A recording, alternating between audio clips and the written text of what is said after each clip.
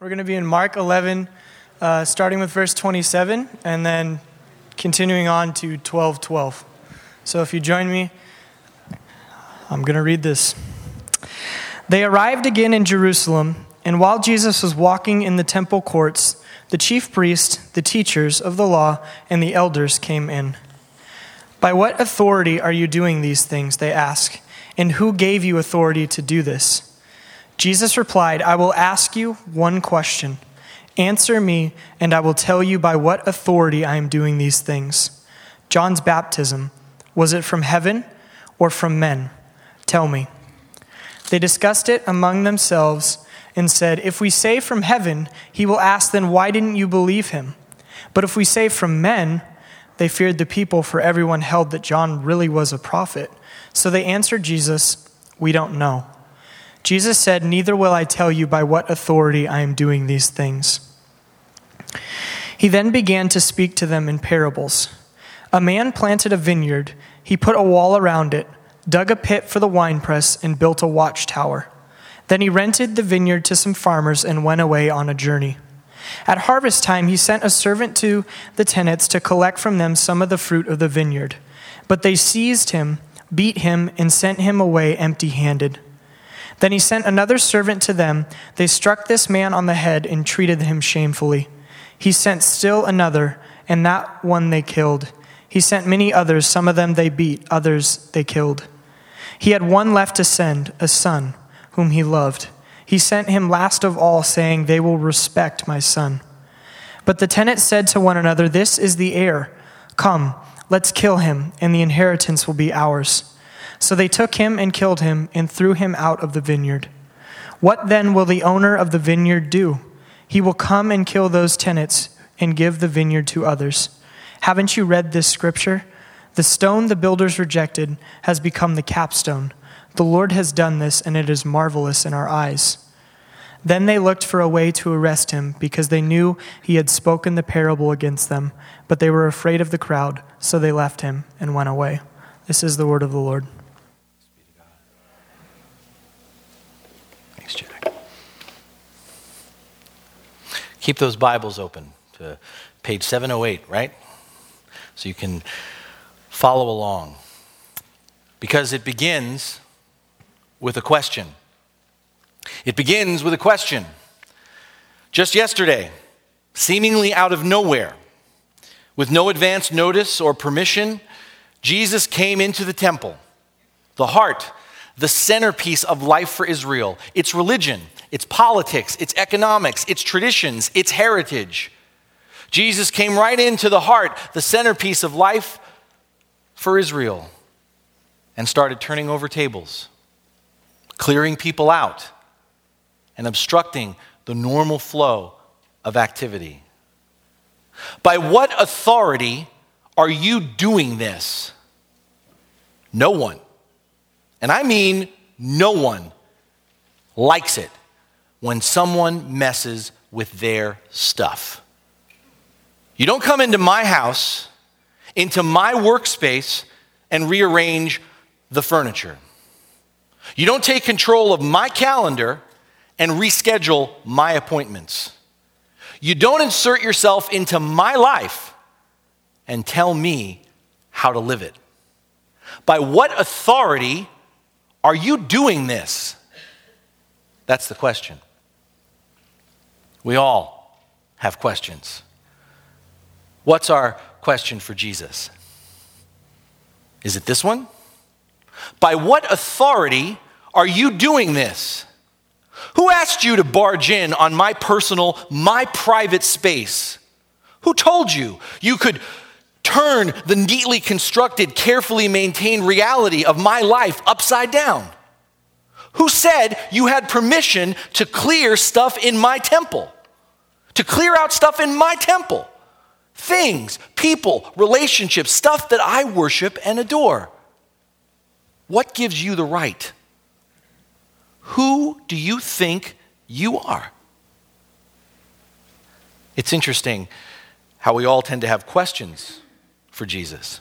We all tend to have questions for Jesus, answers we want, answers we may even demand. But we don't often stop and notice how Jesus has questions for us.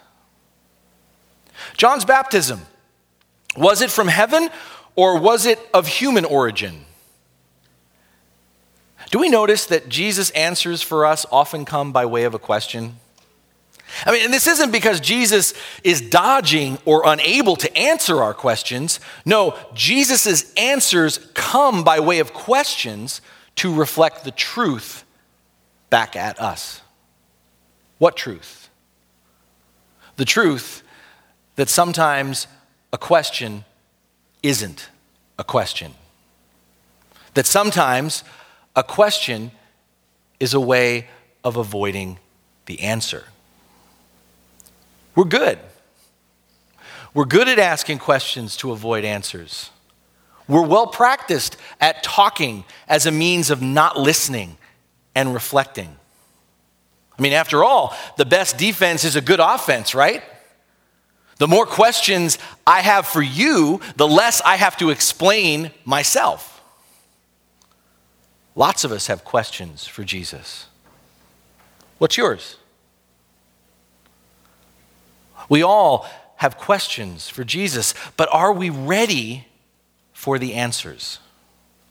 If we ask Jesus a question, are we willing to receive the answer?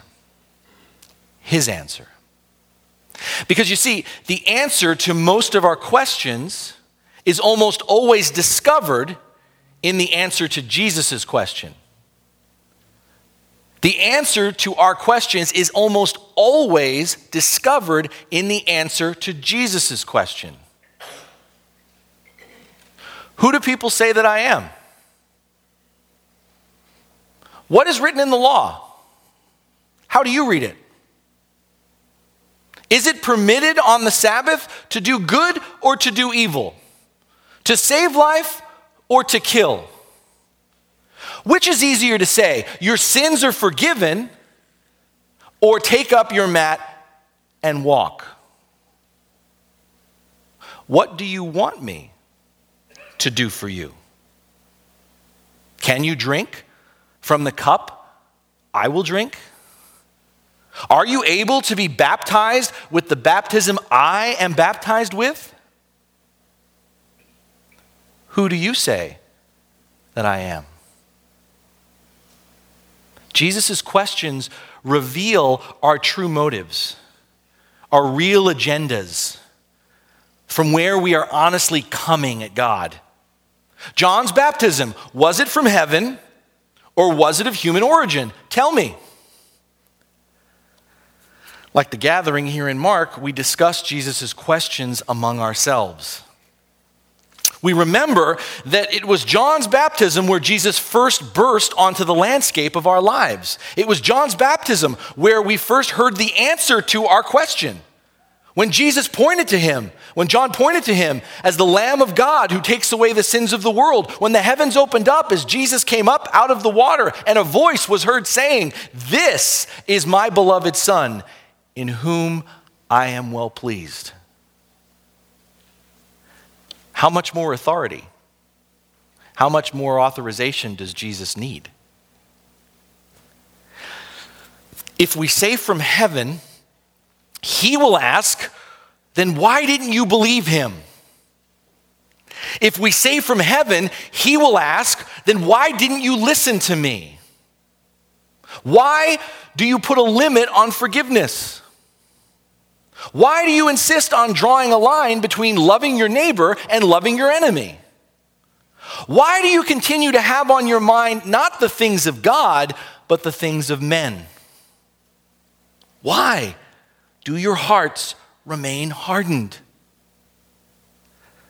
If we say from heaven, he will ask, then why do you ignore me?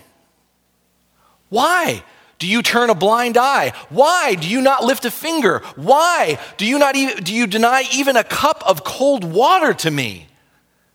When you see my gaze, encounter my presence among the least of these. If we say from heaven, he will ask, then why don't you believe me? Why do you hear my words and not put them into practice?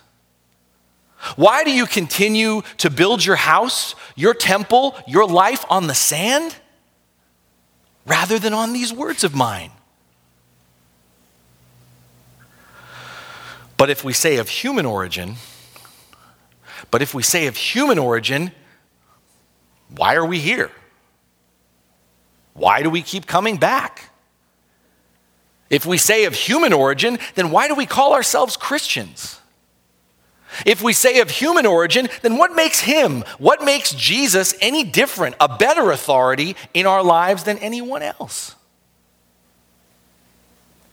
If Jesus asks a question, are we willing to receive his answer? If we ask Jesus a question, are we willing to see ourselves as we are? Not the front, not the brave face, not the veneer we put on. If we ask Jesus a question, are we willing to confront the answers we already have, but we refuse to accept or act upon? We must wrestle with the answers we already have. Or will we instead, when Jesus questions us, in order to give us the answers we seek, to point us back to the answers we have already been given, will we instead look him in the face squarely, shrug our shoulders and say, we don't know. We don't know. They feared the people, for everyone held that John was a prophet. So they answered Jesus, we don't know. Like children before their parents. What's going on here? How did this happen? Why did you do this? We answer, I don't know. We answer, we don't know. We don't know. So Jesus tells us a little story. Jesus tells us a little story with a big message. A man planted a vineyard. He constructed a fence around it, dug a trough for the wine press, and built a watchtower. Then he rented the vineyard to some farmers and moved to another place. At harvest time, he sent a servant to the tenants to collect from them some of the fruit of the vineyard. It's the Bible in miniature. It's the story of Genesis. It's the story of Genesis, of a garden, of the expectation of a harvest, of cultivating every opportunity, of being fruitful and multiplying. It's the story of Israel, of a vineyard, right out of the prophecies of Isaiah, about the anticipation of making wine, of the squeezing of the most out of every opportunity, of sharing the fruit of the vine with all nations. It's the story of discipleship, of all those who would profess to follow Jesus, of the covenant promise of satisfying a universal thirst for holy communion in a fractured world, of coming to the table prepared before us and drinking from the cup that overflows, of a kingdom established on peace, justice, and righteousness. But it's also a story about our denial of responsibility. Denying we owe our Creator anything, as we just keep returning his correspondence to us unopened. As before his repeated requests for a little produce and offering, we remain defiantly empty-handed. It's also the story about our rebellion against heavenly rule, rebelling against the right of our King to expect anything from us. We refuse to recognize his crown as we strike his messengers on the head. We dishonor his decrees by battering, bruising, and even executing his ambassadors. And it is finally a story about the rejection of a relationship. Rejecting any meaningful relationship with our Father, going all prodigal with our eye on our inheritance, killing the light of the sun, throwing ourselves out of the garden, and losing the blessing of the vineyard. The breakdown, the disconnect, the tension, the problem, the tragedy, the big reveal, the true confession in the story is we presume ownership of our lives. By what authority do you do these things? Who gave you the right over my body, my choices, my decisions, my lifestyle, over my practices, over my plans, over my future, over my retirement, over my life? We deny, we rebel, we reject the fact that we are stewards. We are created, given life. We are not self-made. We are not self-sustaining. We are an investment. We are not independently funded. We are tenants, farming the land, but not owning it. Yet we make our plans, we fill our calendars, and we ignore the fact that we are living on borrowed time. We strive, we succeed, notching achievements, collecting trophies, making a name for ourselves, but forgetting that we're advancing with gifts and talents on loan from God. We accumulate wealth, we amass resources, we expand our portfolio, we save our pennies for a rainy day. Sometimes we even have money to burn. But we reject the idea that we're operating on an extended line of credit. By what authority are you doing these things? Who gives you the right to tell us how to tell time? To tell us what success is, what it means to be first? To tell us that to whom much has been given, much is expected? Are these really our questions? Are these really our questions? Do we really not know the answers? Do we really not know where his authority comes from? The ones asking these questions here, Mark tells us, are the chief priests, the teachers of the law, and the elders.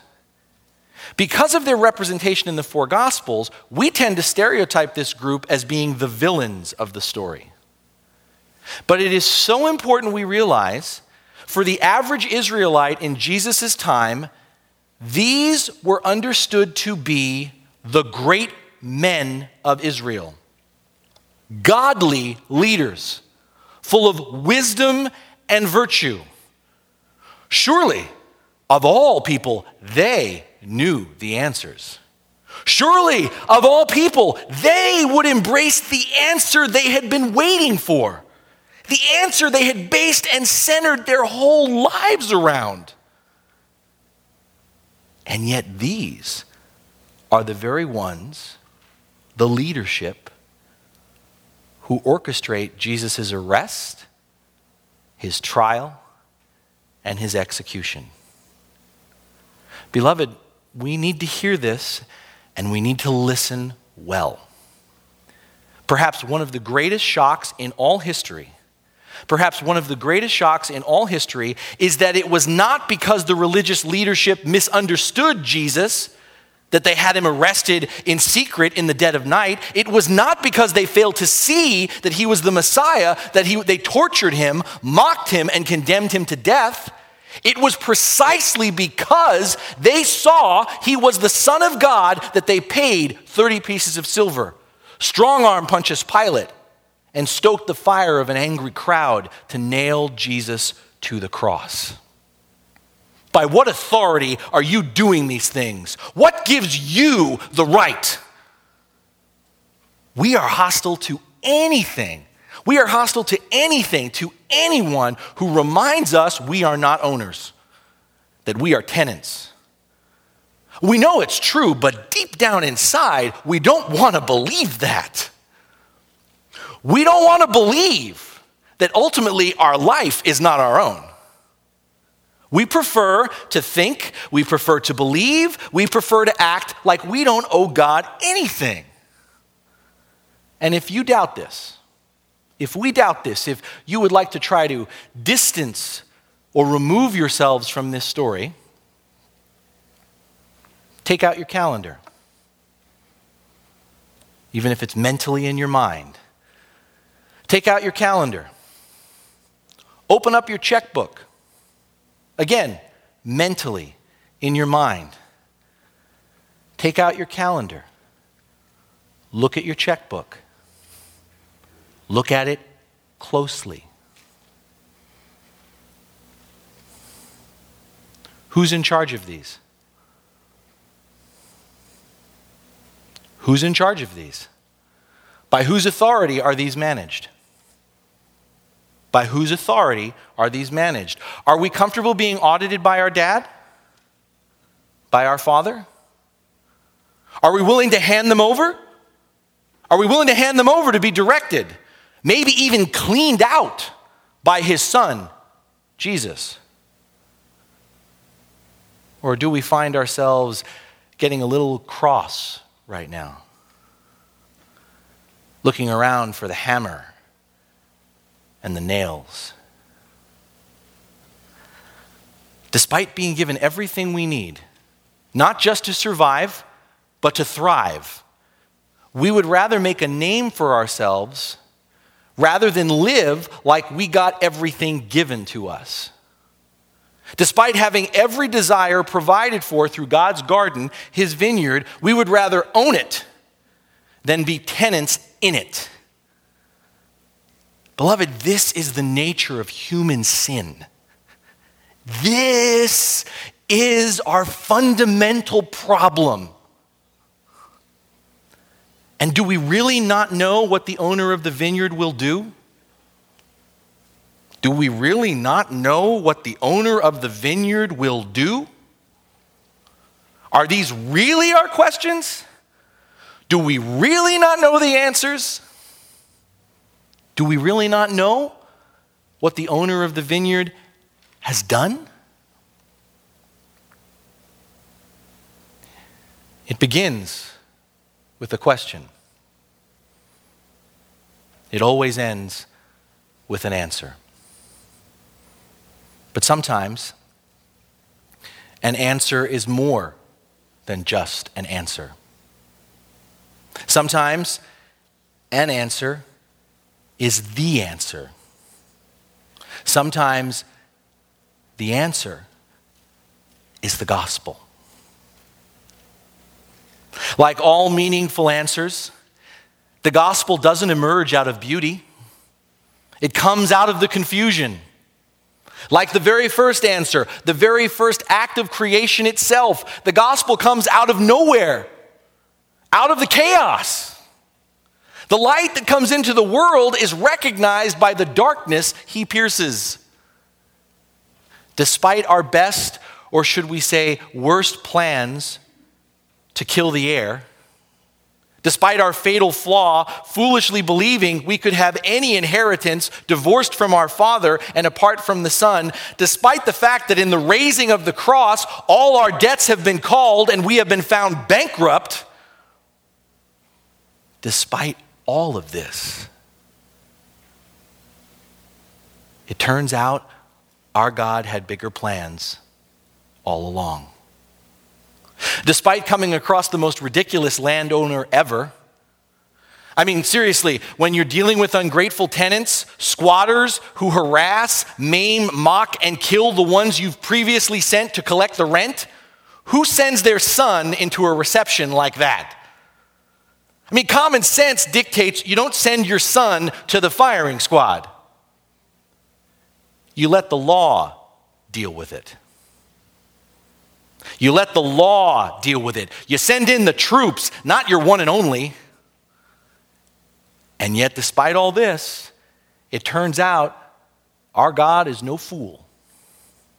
It turns out the greatest shock of history isn't that those who were most inclined, most prepared, the most expected to embrace the landowner rejected him to the point of killing his son. No, the greatest shock of history is the father recognized he was sending his son to die. The son understood his path was destined for death on a cross. The greatest shock of history is our God knew what he was doing all along. And our God knew the kind of people for whom he was doing all this. People like us. People who ask questions as a way of avoiding answers. People who deny, who rebel, who reject our responsibility to care, to bear, and to share any fruit from his vineyard. Yes, we absolutely owe God everything, but the greatest news of all, the gospel, is this. Ultimately, God our Father is far more interested in being in relationship with us than getting his due from us. As we keep claiming ownership over our life, denying, rebelling, and rejecting God through the questions we ask in order to avoid the answers in front of us, the best answer we could possibly get, the only answer we need, the only answer that will save us, is the love of this God demonstrated through his persistent and tireless pursuit of us, definitively expressed through the offering of his Son. Just when it looked like it was over, just when we had denied, rebelled against, and rejected even God's one and only Son, our Father's love for us couldn't be stopped by the death of Jesus. Please hear that. Our Father's love for us couldn't be stopped by the death of Jesus. In fact, our Father's love was most powerfully demonstrated through the death of Jesus. The greatest shock in all history is that in the death of Jesus was the beginning of our relationship with God. That through the very one we rejected came the foundation of our life-saving relationship with the Father. The greatest shock in all history is that Jesus literally loves us to death in order to give us a new lease on life. The stone the builders rejected has become the cornerstone. The stone the builders rejected has become the cornerstone. Have you not read this scripture? Do you not know this answer? The stone the builders rejected has become the cornerstone. And it goes on, for the Lord has done this. And it goes on. And it is marvelous. Marvelous in our eyes. We all have questions, and there will always be time for questions. But beloved, it's time to start facing the answer. It's time to start practicing resurrection. The practice of resurrection comes out of the experience of facing death. What will the owner of the vineyard do? He will kill them. They will die. He will bring them to death so they can live again. Practice of resurrection comes out of the experience of facing death. Because you see, practicing resurrection is passive. We don't bring ourselves back from the dead. We need someone to roll away the stone. We're brought back to life by Jesus. We receive life from Jesus. We are led out of the tomb by the hand of Jesus. Practicing resurrection, though, means you have to decide to get up and walk. Practicing resurrection means you have to choose to let go of the darkness and step into the light. We're helped out of our grave clothes by Jesus. Practicing resurrection means you have to be willing to put on new clothes. Practicing resurrection means we have to be open to a new way of living because after all, life after death is different than life before death. Life after death is different than life before death. Are you still waiting to die? Is that why you're living the way you're living? Or have you died and been resurrected? Because if you have, your life is different. It should look different. It should be different. It's intended to be different. And if it's not, then perhaps you don't realize it, but you're still living in the grave. You're still living in a tomb. You're still wearing grave clothes.